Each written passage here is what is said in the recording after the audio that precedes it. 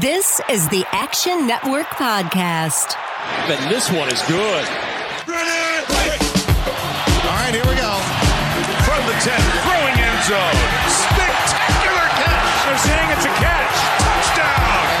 You see, most gamblers, when they go to gamble, they go to win. Oh, my God. That's incredible. Big bank, small bank, I like to make money. All right?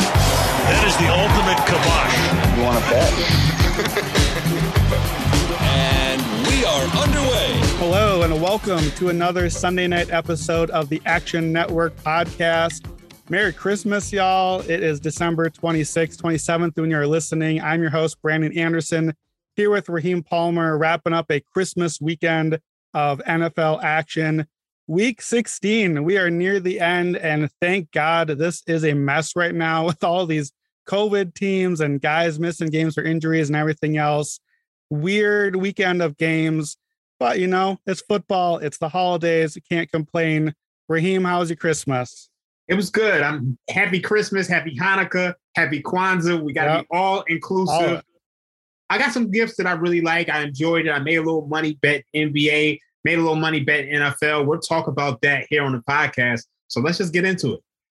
Yeah, I enjoyed the games. I got to say, though, so I'm home in North Dakota with my family. So my setup usually is Red Zone on the main screen. And then I got a couple other games on the side, whichever the good one is. So we got DirecTV here. So I'm on the DirecTV Red Zone. Raheem, I know you're not really the Red Zone watcher usually, but Red Zone on DirecTV is horrendous. The dude on there, Andrew Siciliano, it's like he's reporting the weather from city to city. It's like, oh, we're going to this game over here. And oh, that's a touchdown. I'll back to this. Like, I miss Scott Hansen. I needed him back in my life for Christmas. Actually, watch Red Zone. I'm going to be honest with you. I think Red Zone is falling off. And the reason why I say that is because I feel like Red Zone, they pick one or two games and they show all of those. So there'll be other games that'll like, they literally won't show a score for like three different scores.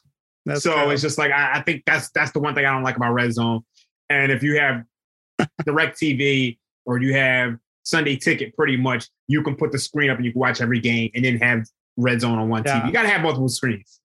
Yeah, that's true. I only got the one screen at my parents' house. So part of the gig for holiday weekend here, but it's Christmas, can't complain. By the way, we are recording a bit early Sunday night, so we will not talk about Sunday Night Football. That is happening as we are recording. We will get to Monday Night Football. We'll get to our Week 17 hot read. Of course, odds today are from BetMGM, the official odds provider of the Action Network Podcast. And we're going to start out with those two Christmas games. I thought they were the best two of the weekend. So back on Saturday, Christmas, first game, Cleveland in Green Bay. Yet again, Green Bay felt like they dominated most of the way. They should have had it. They let their foot off the gas pedal late. It really feels like Cleveland could have had this game, but Baker Mayfield threw his fourth interception of the game in the final drive.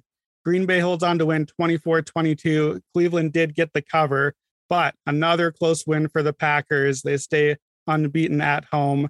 What did you make of Packers-Browns? I think we might have taken two different things from this game because when I watched this game, I felt like the Browns actually dominated. Look, opening drive, they score a touchdown and then missed the extra point. To me, that was a microcosm of the game. Look, they ran the ball down their throats. Like it was like 1950. The Browns had 8.8 yards per rush, 6.2 yards per play, 408 yards, 219 rushing yards. Nick Chubb got whatever he wanted. It basically came down to turnovers. And Baker Mayfield, which is something that I've been saying for the past 4 or 5 weeks, he's almost unbettable because he's giving the ball away. He's missing throws. And then obviously you have the Lambeau effect. The Packers have the greatest home field advantage in the NFL. And a lot of that has to do with these questionable calls that just aren't being called against the Packers. Yeah, so let's talk about that for a second, because I saw your tweet about that. What did the number come out to? Was it something like 4.5 points for Green Bay that they're getting home field advantage? Yeah. What's the time frame on that? How far back? I did the last 10 seasons, except for teams that had a new stadium. Okay. I didn't want to do it like all time because it's just. Yeah. So 4.5, that's huge because a typical home field advantage, we're at 2.5 these days, right? That's about the typical? No, I mean, I think we're far less than that. We're looking at pretty much not like home field advantage is almost nothing at this point. Like collectively, if you took all the stadiums, I have it at almost nothing, almost a half a point. So especially then, if Green Bay is 4.5 compared to a half point, like that's better than a field goal that the Packers are getting every time they play at home. So we've got, as bettors, we have got to factor that in on our capping. I mean, look, the Packers win by 2. They win by home field advantage. And, you know, there were a bunch of calls that went their way like they always do, that the refs just are not really willing to call some of those close, the pass interferences, some of those on Green Bay. Unless they're playing Brady and it's the NFC Championship game. Like, that's really what it comes down to. And really has to be factored in if you're making a bet against Green Bay at home in the playoffs. They're not playing Brady and the Golden Boy is going against Aaron Rodgers, then you're in a tough position fading this team. Yeah, so you're right that the Browns, I should have given the Browns more credit. I guess more what I meant when I said the Packers are in control is 24-12, you know, right after the half. At 24-12 with Baker Mayfield on the road in Green Bay, that's just game over to me. Like at that point, I'm assuming no matter what I've seen, I know they've been running the ball well, but Baker on the road in Green Bay down 12, I don't see it happening. Now it almost did, but that's kind of what I meant by being in control. But yeah, the 8.8 yards a carry, Chubb at 17 rushes, 126 yards. I saw this. So each series in a football game, a series is anytime you start on a new first down. So the Browns had 33 series in this game. 16 times they started a series with a rush. Their success rate on series where they started with a run on first down, 100%. Every single drive they started, or every single series they started with a run, 100% success rate, meaning success is you're picking up the first down, you're moving the ball forward, you're in a position. Passing, obviously nowhere near that. 100% is pretty good. You can't do better than that. And then we get the ball down near the end. The Browns are like almost near midfield. They're gashing the Packers run defense, which hasn't stopped them all game. Just don't let Baker throw anything but Baker throwing. Hand the ball off 3-4 more times. Get in the field goal range. You're down 2. I know their kicker is missing kicks too, but this is the rare game where you have to run. Stop passing the ball. It's not working. Baker had 5 sacks, 4 interceptions. He should have had more. And it just the Browns defense and run game did everything right in this game. And Baker was the MVP for the Packers here. Oh, yeah, without a doubt. I was on the Browns plus 7.5, and we were lucky to get there. But look, Kevin Stefanski, I love him. He won an Ivy League championship at Penn back in 2008, right before I got there. So I'm always going to champion this guy. But I wanted to snatch his Penn degree for the game plan that he put together here. You mentioned all the rushing success rate stats on first down, but they had a 65% success rate running the ball in general. 48% of their run plays gained them a first down. Oh, and then on early downs, they had a 64% success rate. So it just was very frustrating to see the Browns just not take the air out of the football. Obviously, you got Aaron Rodgers on the other side of the field. Devontae Adams is absolutely unstoppable, except for the 2 drops that he had at the end, which were just absolutely shocking because can't believe he dropped that one. Just put the game away, and that gave the Browns life. But you got a dominant run game. Baker struggling, and he hasn't. This is not a new thing. Take the air out of the ball and run the ball, and I think this is a totally different game. The Browns probably should have won that game, but I think there's a lot to be concerned with when it comes to the Packers going forward. I know Kenny Clark was back for this game, and if you can't stop the run in the playoffs, you can really set yourself up to be in a bad position. Yeah, that was what I left thinking about this game is, man, if the Packers can't get off the field against these Browns or against the Ravens last week, like we're in trouble because these are borderline playoff teams at best, and there are a lot tougher opponents to come in the playoffs. It looks like, the win here is the most important takeaway because Green Bay is in excellent position now to get the 1 seed. Then you get the bye week, which we always say is huge, and you get a couple home games.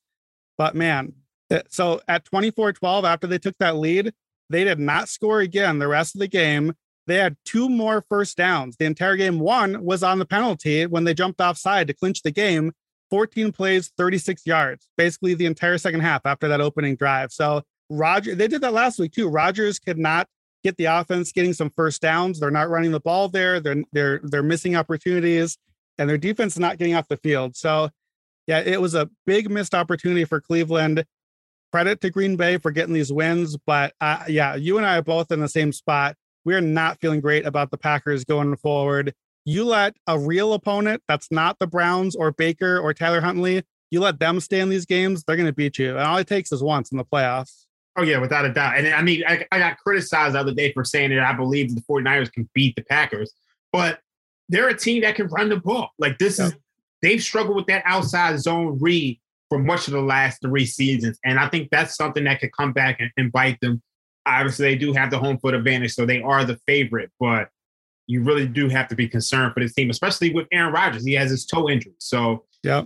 All right. Well, another big team in the NFC to be concerned with played Saturday night, Christmas Day, the Arizona Cardinals. The Cardinals on a 3-game losing streak now, losing at home to the Indianapolis Colts. So we gave this one out. I gave you Colts +4 a week ago on the look ahead. And then suddenly the Colts are picking up offensive line injuries. Quentin Nelson is out. Brian Kelly is out. The right guard is out. Halfway through the first half, the left tackle is out. Jack Doyle, their blocking tight end, goes out. We got nothing left. Like the Colts are literally down to 6 offensive linemen and 1 tight end for the entire second half of the game on the road in Arizona against a team that thinks that they're a 1 seed possibly. And this to me is just an inexplicable loss for the Cardinals. Colts win 22-16. Coaching disaster. I'll get back to that in a little bit, but Colts are really on a roll here. +3 is where this one closed. They get the win, +140 to the money line on the win outright. Yeah, big win for Indianapolis. Do you take more for this game for the Colts, or do you take more against the Cardinals here?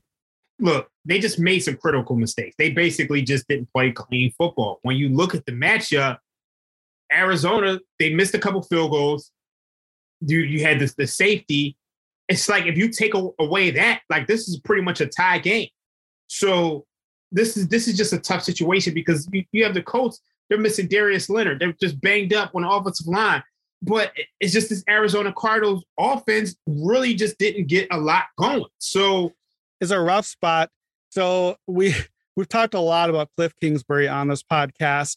We dumped on him a lot in preseason. We sang his praise as the Cardinals went to 10-2. I'm back to dumping on him. This was a disaster game for Kingsbury. So we know Arizona missed 2 field goals. They miss an extra point. And so they don't really trust the kicking game. But like Matt Prater, good kicker. You know, you have a bad game, you hit the upright, whatever. Life goes on. So we know this by now. The Cardinals are down 9. They're driving with the ball, 6 minutes, 5 minutes left. It gets to about the 2-minute warning. You kick the field goal there. You need a field goal and a touchdown. You got to kick the field goal while the clock is stopped. Get your kicker on, get them set up. No rushing around. You're at like the 30, whatever. Kick the field goal. You're going to need the onside. You're going to need a second score.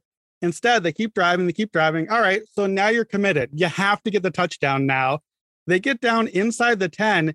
It's 3rd and goal, and we're under a minute now, down 9, and they bring the kicker on 3rd and goal. We're afraid of not running a 3-second play for another chance at a touchdown here. Like, what are we kicking on 3rd and goal for? They make the field goal, hooray, and then don't recover the onside kick, and that's it.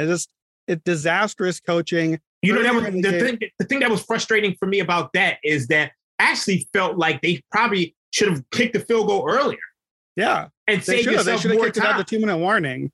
Yeah, either you do it as soon as you get in range, and then leave yourself time for the touchdown, or if you don't, you got to get the touchdown now. You can't be kicking on 3rd down right near the end. Earlier in the game, Kingsbury used a challenge pretty early on a play where if he was right, it would have got the Colts to have 3rd and 17 instead of 3rd and 10. It's just not a good challenge. Like when you're challenging a play, you have to hope that you're going to get it right, but you also have to consider what's the upside. What are we getting out of this? The Colts later challenged a play or try to challenge where they thought there was a fumble that they could return for a touchdown. That's upside. You get a touchdown out of it if you're right. Upside is not 3rd and 17 versus 3rd and 10.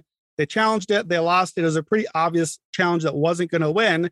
And then 2 other times, there were spots where you'd need to challenge, but then they couldn't because they'd already blown the challenge early. And so that was a big error for Kingsbury too.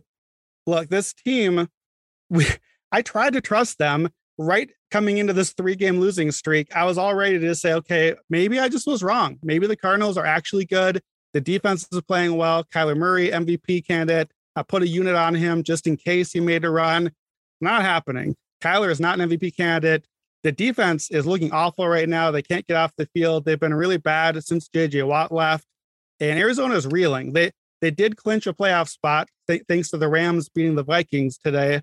So they're in, but I'm not feeling great about them. And this is a game you can't lose. When you have the Colts with no offensive line on the road, and really they mostly took care of Jonathan Taylor after the very first carry of the game, and Darius Leonard out is big against Kyler Murray, you have to win this game if you're Arizona. Oh, yeah, without a doubt. I mean, I know they did take care of Jonathan Taylor afterwards, but I think the run defense is still a concern for this team. And you're going to have to go up against Aaron Jones and A.J. Dillon. You're going to have to go up against Ezekiel Elliott and Tony Pollard. You're going to have to go up against the San Francisco 49ers and that run defense. The only run offense. You're going to have to go up against the Tampa Bay Buccaneers. The only team that really can't run the ball that's in the playoff picture is probably the Rams. So, look, this offense is falling off a cliff. Obviously, DeAndre Hopkins is out.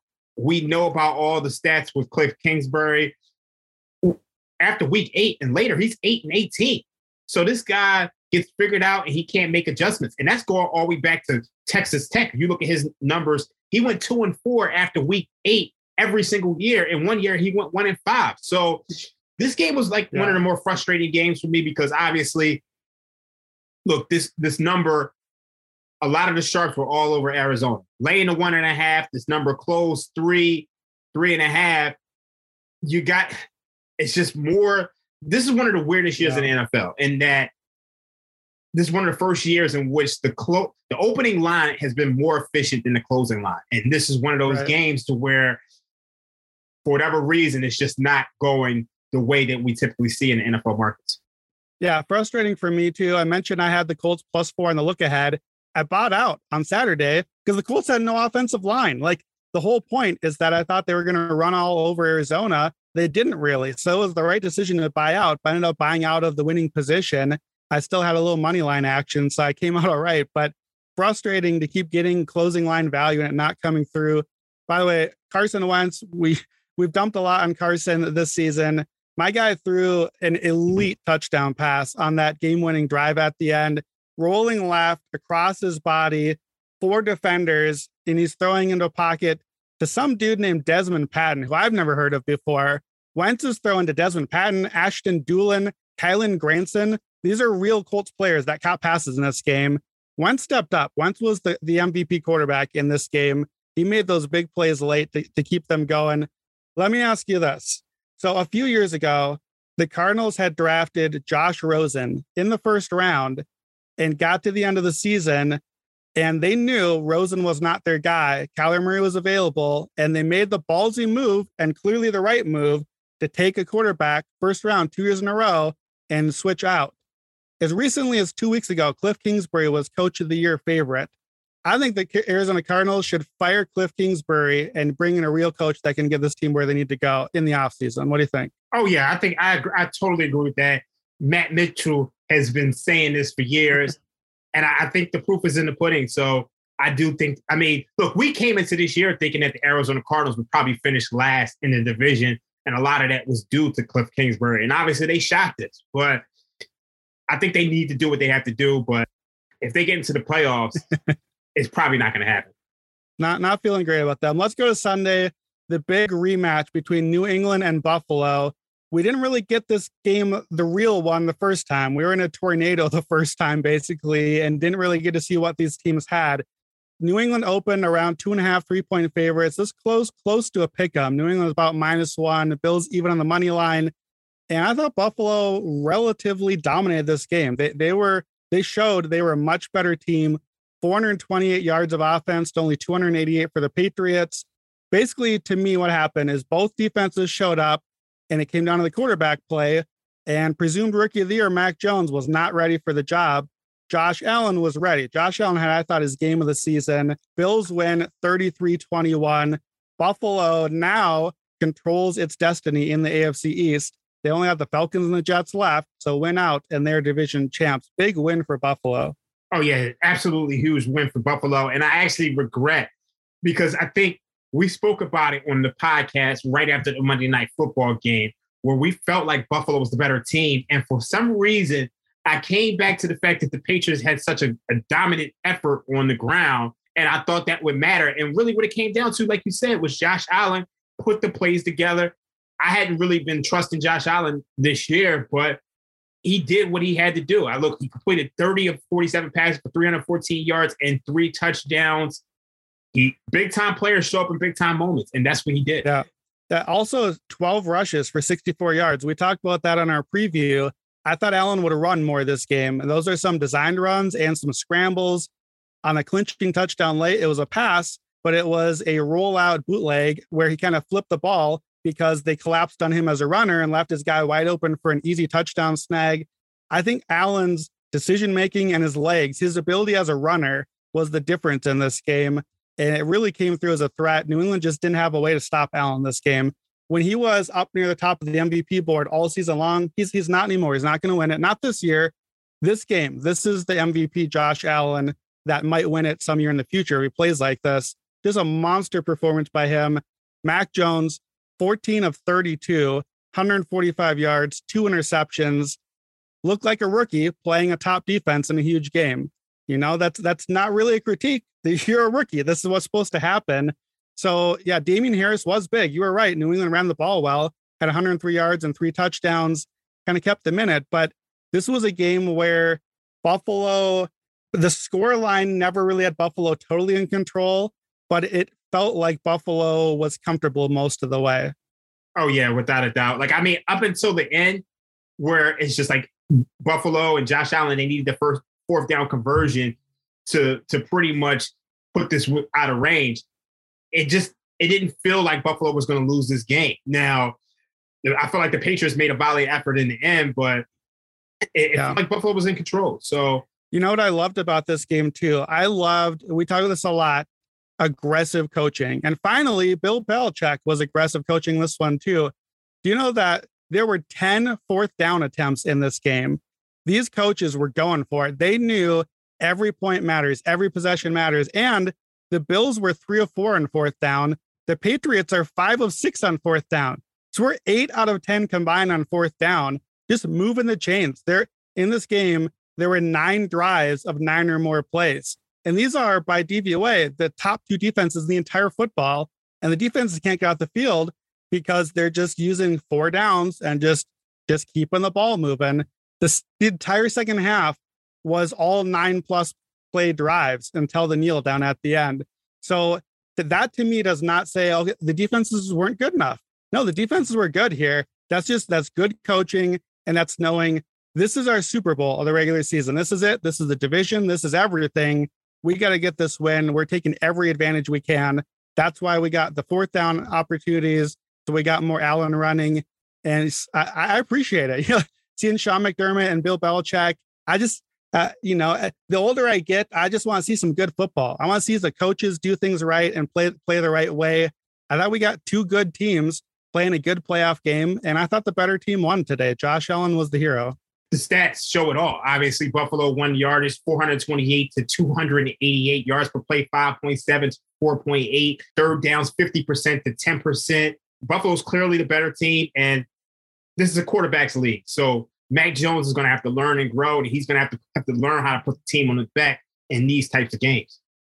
It's a tough spot for New England too, because losing this game probably means they don't win the division, which now means you've got your rookie quarterback who's been very good as a rookie, but still has this game in him. Now he's got to go on the road in the playoffs because you're not a division winner. And you got to go on the road to, not necessarily the hardest opponent, depending on how this goes. Could be Kansas City. It might be like Tennessee or Cincinnati, someone like that.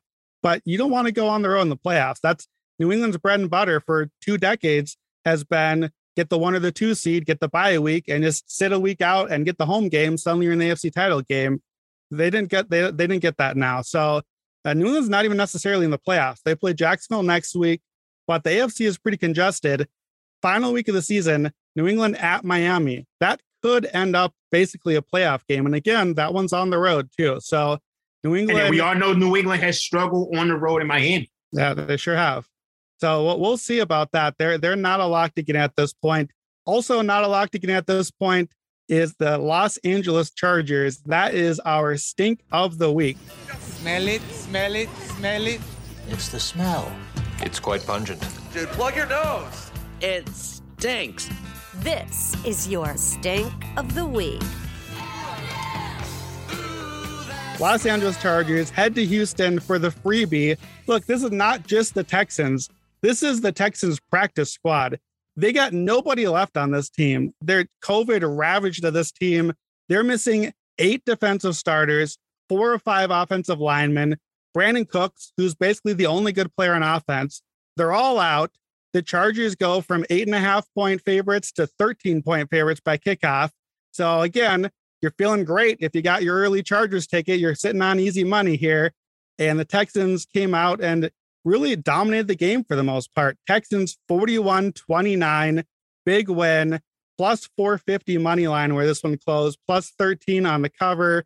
Texans almost hit the over on their own as the underdog.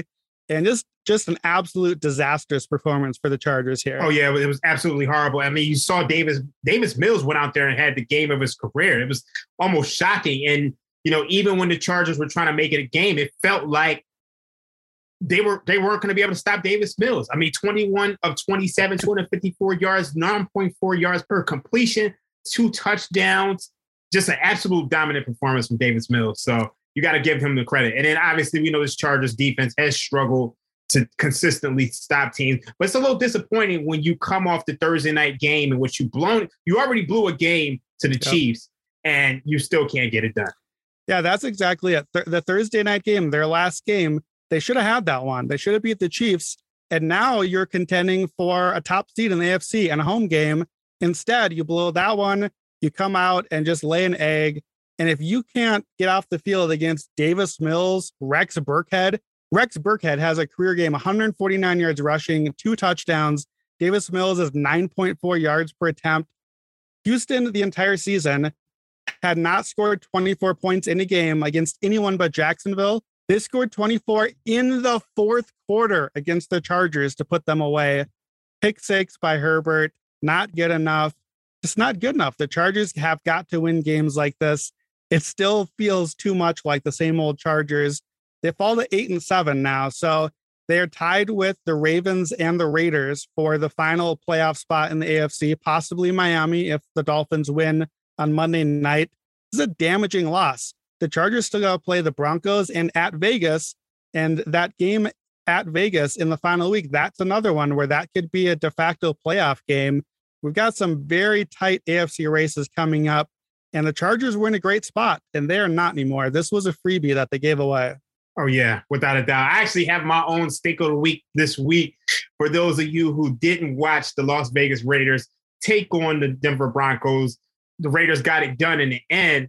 But when you're watching the game, the Raiders were half a point underdog. You might have been able to get them +1. As I did, the Raiders are up 7-3. The Broncos punt the ball. The Raiders are at their own 33. It looks like they're about to drive. And actually, they're at their own 40. It's 2nd and 3. Josh Jacobs catches the screen pass. He has daylight in front of him. Instead, he fumbles it. Broncos pick it up. There's 2 minutes left on the clock. Down 7-3. And the Broncos, they get held to a field goal. So they get held to a field goal. There's 20 seconds left. If you have the Raiders, you're sitting pretty, knowing that you're up a point and you're getting a half a point, you're getting a point. It's 20 seconds left. 99% of the time, a team that just turned the ball over, they're more than likely just going to run the clock out, take a knee, and go to the halftime with the lead. The Raiders don't do that. What the Raiders do, they try to throw a screen pass. Bradley Chubb jumps up, tips it, intercepts it, takes it down to the 1. Broncos run it in with Javonte Williams. Broncos win the first half. They're up 13-7 in a game in which the Raiders absolutely dominated. As a whole, the only reason why the Broncos were in the game is because of 3 Raiders turnovers. This is the game that Drew Lock just couldn't get it done. 15 of 22, 153 yards. Raiders outgained them 342 to 158. Yards per play, 5.1 to 4.0. It's just a total domination. But as you know, turnovers will keep the other team in the game. But the Raiders were able to clean up the turnovers second half, eventually got it done. But if you were in that first half, it's probably the bad beat. It's a brutal first half beat. Raiders end up winning 17-13. Broncos unders 12-3 now on the season. Just doesn't matter how low they set that line. They just keep on going under. Denver ran 16 times for 18 yards. Just nothing going in this game. The Raiders have been terrible for like half of a season now, and they just crushed the Broncos here. Maybe the most weird, unpredictable team in a season filled with them. Denver, I think, was 1 of 10 on third down. Drew Lock, just get him out of here. Like, how did this guy compete with Teddy Bridgewater for a spot in the preseason? Drew Lock is horrendous, and yet the Broncos are still in the playoff mix, and they got to probably rely on Lock these next couple of weeks if Teddy's not ready to go. Yeah, it's totally tragic, but I'm going to be honest with you. I think their season it's headed towards the end. I think they're going to be one of those teams that next year they're going to be looking to see if they can get Aaron Rodgers, because I do believe Aaron Rodgers is talking about becoming a free agent at the end of this season. I know that's what they agreed upon. They're going to be one of those teams that's looking at getting Russell Wilson, because we all know he probably wants out of Seattle. And then obviously Deshaun Watson is still out there. So they're going to be a team that's looking for a quarterback. And I think they're a quarterback away. They got a solid defense. They got a lot of weapons, but this just isn't their year when you lose Bridgewater, and who's just consistent. He played a clean game today, but as a whole, he's just not a guy that you can depend on. He's a backup in the league. Yeah, he's not the guy. Vic Fangio, not the guy either. They're going to have a new quarterback and a new coach next year. So we'll see where Denver goes. They're still in the mix. They're still playing some playoff games down the stretch here. So they'll have a shot. AFC is going to just be a wild ride these last couple of weeks. We still got about 10 teams kind of fighting for the same few positions there. Let's hit the rest of Sunday's action and wrap up week 16. The Bengals demolished the Ravens for a second time this season. Basically a repeat of the first game. 41-17 last time, 41-21 today. Cincinnati nearly hit Raheem's over. He gave that one out to you. Nearly hit it on their own with their 41 points. Josh Johnson ended up starting for Baltimore with Lamar Jackson and Tyler Huntley out last second. But really, Baltimore's defense took the day off with those quarterbacks too. Joe Burrow, 4 touchdowns, 525 yards. That is the 4th most passing yards in NFL history. Joe Burrow finished the season with 941 yards against Baltimore. That's more by any player against a single opponent in NFL history. And only 7 guys in history had even had 800 yards against one opponent. Burrow had 941 on the season. So if you're Baltimore, you better hope you don't sneak into the playoffs and get a third game with Cincinnati. It's not looking good for you. The Vikings hung close with the Rams all game on the scoreboard, but never really felt in it. And a punt return touchdown was the backbreaker. LA wins 30-23.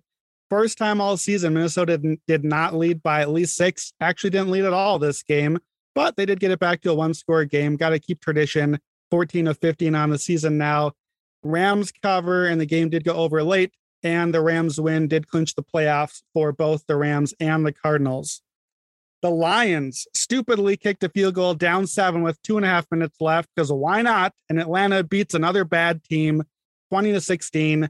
Atlanta ran 45 plays in under 22 minutes of possession and beat the Lions anyway. They're 7-2 now against teams outside the playoffs, all 7 wins by 1 score.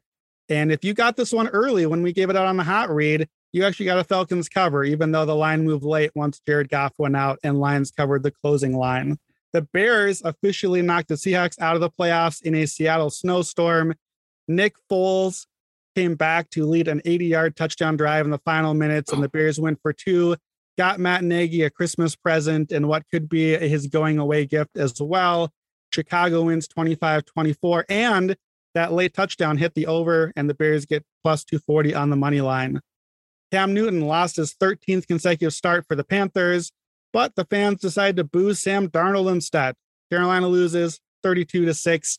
Tampa Bay clinches the division for the first time since 2007 and hit the under thanks to their defense. The Chiefs also clinched their division, 6 straight divisions for the Chiefs, 36-10 over the Steelers. That just went over. thanks to a little bit of late scoring by Pittsburgh after a pretty lifeless first 3 quarters of the game. Down 5 with 12 seconds left. The Jacksonville Jaguars rush to the line and spike the ball on 3rd and goal at the 1, just giving a play away because why not? We're the Jaguars. We do what we do. Then they snapped it with multiple men in motion. No idea what they're doing, and threw away the final 2 plays of the game, losing 26-21 to the Jets. Maybe it wasn't all Urban Meyer's fault after all in Jacksonville. And Jake Fromm and Mike Glennon threw 44 times for 108 yards for the Giants, a whopping 2.7 yards per attempt. New York had 192 yards of offense. The Eagles crushed the G-men. But good news, Giants fans. New York announced they're bringing back Joe Judge and Daniel Jones next season. Merry Christmas to you. All right, let's hear a quick word from our sponsor and get to Monday Night Football. The Action Network podcast is proudly presented by BetMGM. And to celebrate the 2021 NFL season, BetMGM is offering a great sign-up offer for our listeners, a $1,000 risk-free first bet. You just open an account at BetMGM and make your first deposit. Then, make your first bet. If that bet wins, the money is yours. And if your bet doesn't win, BetMGM will refund you in free bets up to $1,000. It's that simple. To get started, just click on the link in this episode description. BetMGM has been a great podcast partner, and they've got all the best features for NFL betting, like live betting and daily odds boosts. Plus, BetMGM is compatible with our BetSync technology, so when you place a wager at BetMGM, that bet can automatically be tracked in your Action app. So open an account today and make your first bet risk-free up to $1,000. Just click on the link in this episode description to get started. Must be 21 or older and physically located in Michigan, New Jersey, Colorado, Indiana, West Virginia, Iowa, Virginia, Tennessee, Nevada, or Pennsylvania. Please gamble responsibly. Gambling problem? Call 1-800-522-4700 in Colorado and Nevada, 1-800-GAMBLER in New Jersey, Pennsylvania, and West Virginia, 1-800-9-WITH-IT in Indiana, 1-800-270-7117 in Michigan, 1-800-889-9789 in Tennessee, 1-800-BETS-OFF in Iowa, or 1-888-532-3500 in Virginia. BetSync not available in Nevada. Thanks so much for listening. Let's get back to the show. All right, Monday night. It is weirdly an important game that will affect both playoff races on the fringe of the wild card race. I don't really know what they're thinking putting this one on our schedule on Monday night for Christmas weekend, but here we are. The Miami Dolphins visiting New Orleans to take on the Saints, but not just any Saints. No Jameis Winston, he's hurt. No Trevor Siemian, no Taysom Hill. They're both in COVID protocol. Notre Dame's own Ian Book will make his NFL debut. He's never thrown a pass in a game before in the regular season. He'll start at home for New Orleans. They are now 2.5-point underdogs to the Dolphins with a total at 37.5 points. Will you be watching this one, Raheem? Look, I'll be watching it just because the run that Miami is on, you kind of got to respect it. Look, the Saints are one of the most inconsistent teams in the NFL. They have wins over the Buccaneers twice, the Packers, the Patriots. They have losses to the Falcons, Panthers, Giants. They're just an up and down team, and you just never know when this team is actually going to show up. I'm betting it won't be this week. Obviously, Taysom Hill is out. You got Ian Book in the lineup, and the Dolphins are going to have all their weapons back. They got Jalen Waddle to return with Devontae Parker and Mike Gesicki. This just is another spot where I feel like they're going to be successful offensively. I think they win this game. Brian Flores has put together a solid defensive package. I like them in this spot, +3 that was previously in the market. And the way closing line value has been going for us this season, it hasn't been great. But I think at a pick 'em, I like them to win this game. Well, actually, they're -3 now. It's tough to lay it at this spot. That's right where I'm at. Before the quarterback news, that's why the line shifted so much. You know, we got a quarterback making his debut here. Let's be honest, though. Is Ian Book really worse than Trevor Siemian or Taysom Hill? We got a tight end playing quarterback for this team normally. So I think Ian Book will be all right. I don't care. I like the Dolphins a lot here. I love them. This was my favorite bet of the week before the line moved. Miami +3 was my top play of the week. I was devastated to not get it because I'm done betting early. No more betting early. COVID is messing everything up. So I missed the spot this time to get the value. I'm with you, though. I still like Miami here. Here's a few numbers. Last 6 weeks on EPA, expected points added, Saints offense 31st in the NFL over the last 6 weeks. And that was with a quarterback that's played, by the way. They're barely ahead of the Giants for dead last in the NFL. During those same 6 weeks, guess who's the number one defense by EPA? Yep, Miami Dolphins. Number one defense, number one pass defense by far. Dolphins run defense, a little vulnerable during that time, bottom 10. And that's what the Saints like to do. They like to run, but they've also been bottom 10 rushing attack with the ball during that time. So it's not just the quarterback missing here. The other big misses are the two tackles for the Saints. Teron Armstead is questionable at left tackle. Ryan Ramczyk is out in COVID protocol at right tackle. The strength of this team is its defense and its offensive line, and we're missing the bookends there. So here's what we got now. A quarterback who's never played. It's Monday night, Christmas weekend on prime time, and you got no blocking on either side against, Brian Flores' defense, who blitzes every chance they breathe. And poor Ian Book, this is a rough spot for my guy. He's going to be under pressure all game long in this one. You don't have any receivers in New Orleans. You don't really have much of anything on offense other than Alvin Kamara. I just don't know how New Orleans is going to score here. Yeah, I'm thinking the same thing. I mean, in this situation, it's just, look, I mean, like I said before, the New Orleans Saints are just an up and down team. You never really know when they're going to show up. They only scored 9 points last week against the Tampa Bay Buccaneers.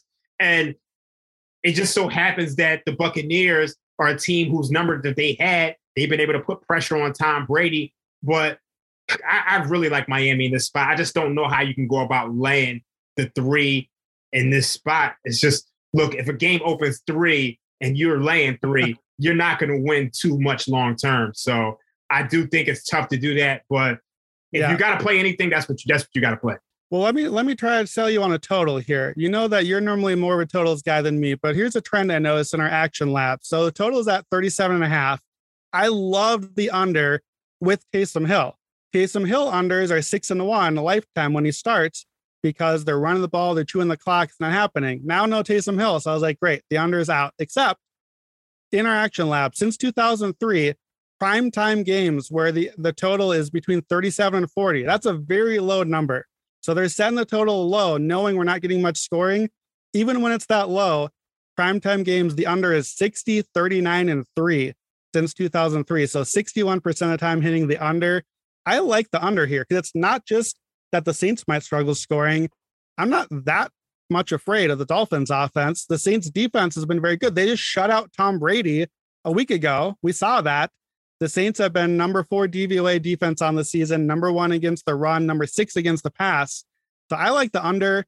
And if you're hoping for the Saints to win, I think that's the formula. Something like we saw last week, just no scoring. And you hope that you eke out like a 12-9 win or something weird like that. But I like the under here. What do you think about the under? I struggle with it just because the number is so low. Look, we're looking at an under of 37. In today's NFL, the way they're calling roughing the passer penalties or pass interference, I can't go under on a total that's that low. I wish you the best. That's all I'm going to say. All right. Well, I will take it. By the way, if you do like the Saints here, I think your angle is not just a Saints cover or money line. If you like New Orleans here to win, I think you play them to make the playoffs. New Orleans still plays, what is it? I think they got Carolina and Atlanta after this one. Pretty soft schedule. Atlanta is in the mix here, but not really. They're dead last in DVOA. If the Saints get this win, these teams are both 7-7. You want to be 7-7 in the NFC, not the AFC. Miami's still got a tough road ahead. Miami's got to play this game, then at Tennessee, and then New England. So they're in trouble. If the Saints get this win without a quarterback, you're home against the Panthers. You go to Atlanta. The Saints might be a playoff team when they get the win here. So I'm not on it because I like the Dolphins. But if you do like New Orleans, I like playing them to make the playoffs. I'll take the under. I'll take the Dolphins. I still like the spot here for them. Yeah, that's not bad. I'm not mad at that at all. All right, let's hit our Week 17 hot read before we get out of here. Hot rock. Blue 17. On nice rights. Ice cream. Jose. Buddha Raiders. And of course, a word of caution.